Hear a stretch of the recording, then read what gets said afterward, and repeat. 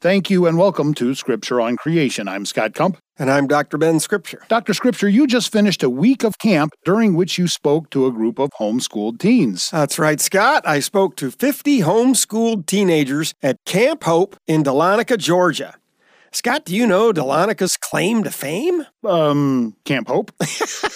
Good guess. And I wish more people did know about Camp Hope. It's a wonderful facility. But Dahlonaga's claim to fame is it once was home to a gold rush in 1828. 10 years later, the U.S. government even built a U.S. mint in Dahlonega. But by the early 1840s, the gold was all panned out. And all the gold hunters rushed to California. Yep, the 49ers, they're called. So anyway, getting back to Camp Hope, where I'll bet there is still some gold in them there hills, the real treasure is the young people that come there to enjoy a week of camp with all its activities, including lots of Bible studying. And I found this group in particular was very eager to learn and ask lots of questions. Now, I assume you talked about creation? I did. But the theme for the camp this year is the Kingdom of the Son, S-O-N. So I weaved as much as I could of the theme of Jesus' kingdom into the messages.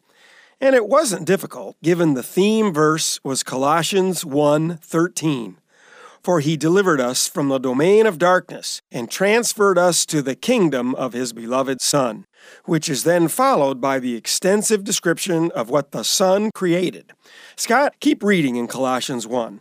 Okay, verse 14, in whom we have redemption, the forgiveness of sins. And he is the image of the invisible God, the firstborn of all creation. For by him all things were created, both in the heavens and on earth, visible and invisible. Whether thrones or dominions or rulers or authorities, all things have been created by him and for him. And he is before all things, and in him all things hold together. He is also the head of the body, the church, and he is the beginning, the firstborn from the dead, so that he himself might come to have first place in everything. For it was the Father's good pleasure for all the fullness to dwell in him. And through him to reconcile all things to himself, having made peace through the blood of his cross. Through him, I say, whether things on earth or things in heaven. So that last verse you read, Scott, relates to the kingdom of the Son and his work in creation. Notice Jesus Christ's death on the cross enabled the reconciliation of all creation back to God. It said things on earth or things in heaven. So an important part of the kingdom of the Son really is the material realm, the created universe, including the sun, moon, and stars, the earth and seas, and all they contain. The reason the material realm, not just humanity, needs to be reconciled is due to what happened back in Genesis chapter 3. Scott, did God curse Adam after he sinned? No, he cursed the ground. So that explains why the earth would also need to be reconciled back to God. Dr. Scripture, wouldn't the term redeemed also fit what Christ's blood accomplished for all creation, not just man? Yes, redemption is a kind of setting free. The concept of the Lord redeeming Israel out of Egypt is presented many times in the Bible, and that carried with it the idea that they were set free. So we read in Romans 8, verses 20 and 21, For the creation was subjected to futility, not of its own will, but because of him who subjected it, in hope that the creation itself also will be set free from its slavery to corruption into the freedom of the glory of the children of God. So, very assuredly, all creation is included in the coming kingdom of the Son that believers are eagerly looking forward to. And like I mentioned, the students at Camp Hope were eager to learn and demonstrated that, not only by listening intently, I was really impressed, but by asking questions that indicated they were listening and thinking about what I said. You know, Dr. Scripture, it seems that nowadays that is not a normal response by teenagers. Eager to listen and to learn in a classroom-like setting. I mean, these kids were at camp. You'd expect them to be hoping the chapel would hurry up and be over so they could get back to swimming or sports activities or other free time. What do you think made the difference? Well, Scott, I'd like to think the mesmerizing teacher had something to do with it. I'm sure it did. No, I'm not at all sure. But perhaps their normally being homeschooled meant they didn't have the peer pressure baggage that often comes from secular public school kids. You know, it's cool to not care about what's being taught and to get away with as much as possible. Maybe another factor was there were absolutely no devices allowed. No phones, no tablets, computers. There was no Wi-Fi, no TVs. It's amazing how quickly we can adjust to physical contact life when all forms of virtual life are unavailable. Yep. But I digress. The positive truth is those teenagers were engaged and asked great questions.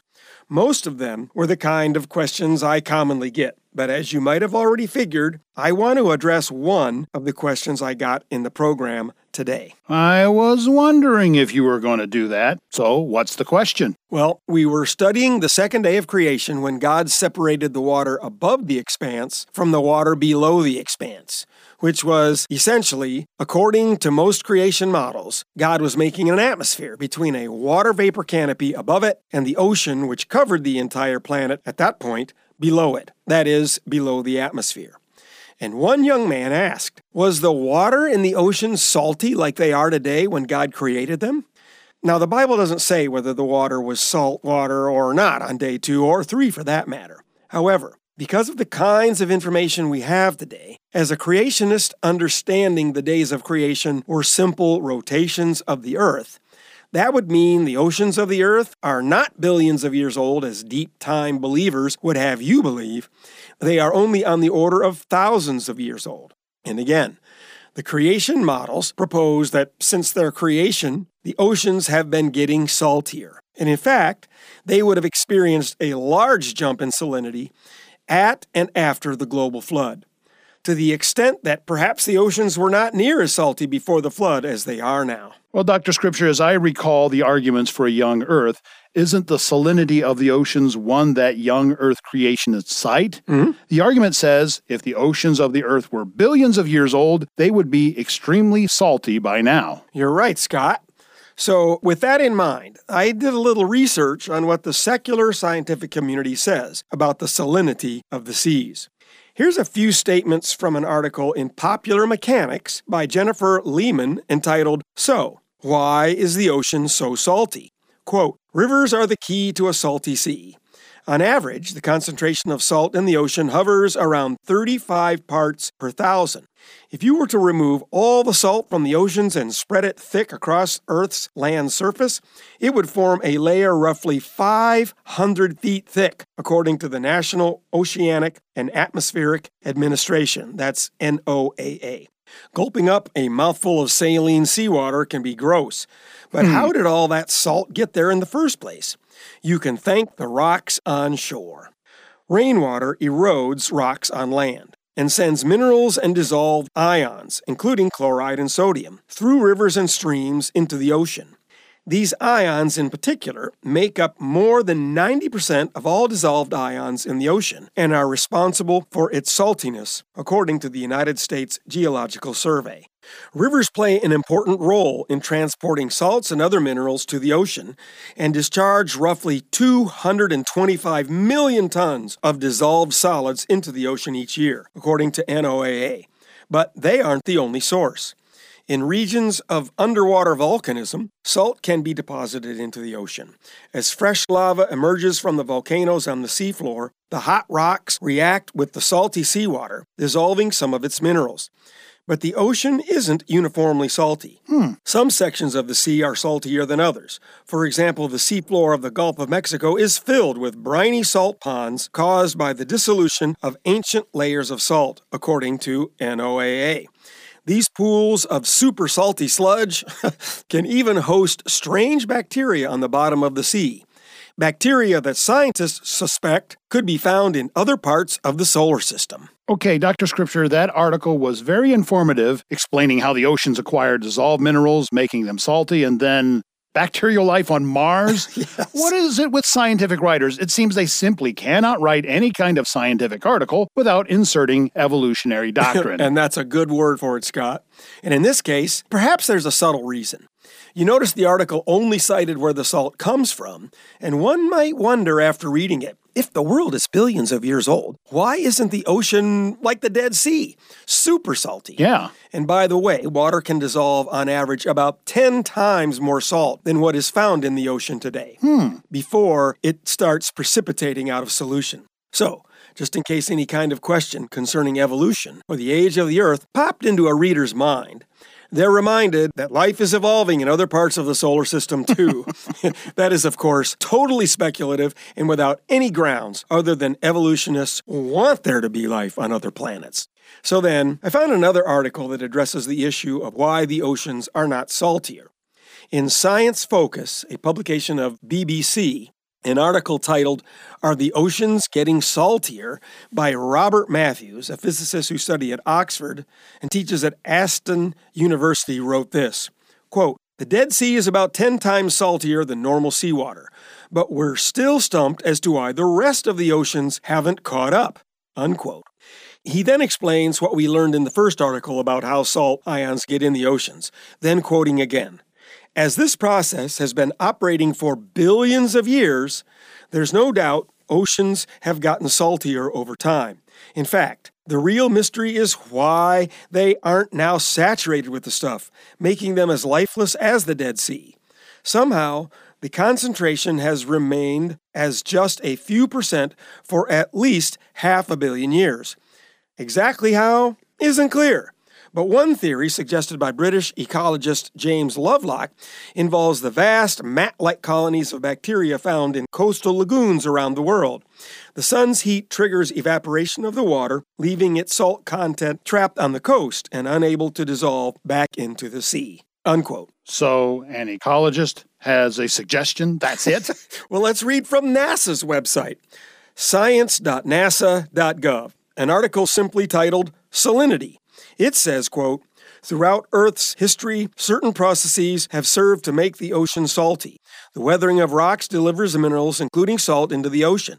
Evaporation of ocean water and formation of sea ice both increase the salinity of the ocean.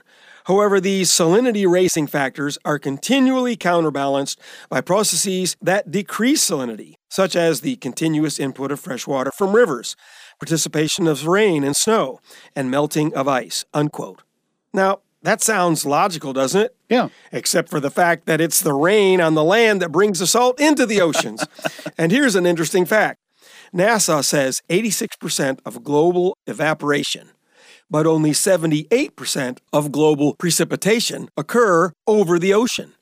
So rain isn't diluting the salt of the oceans. It, through erosion on land, brings higher concentrations of salt into the oceans. So does the article address that and explain where the salt goes? Scott, I found nothing.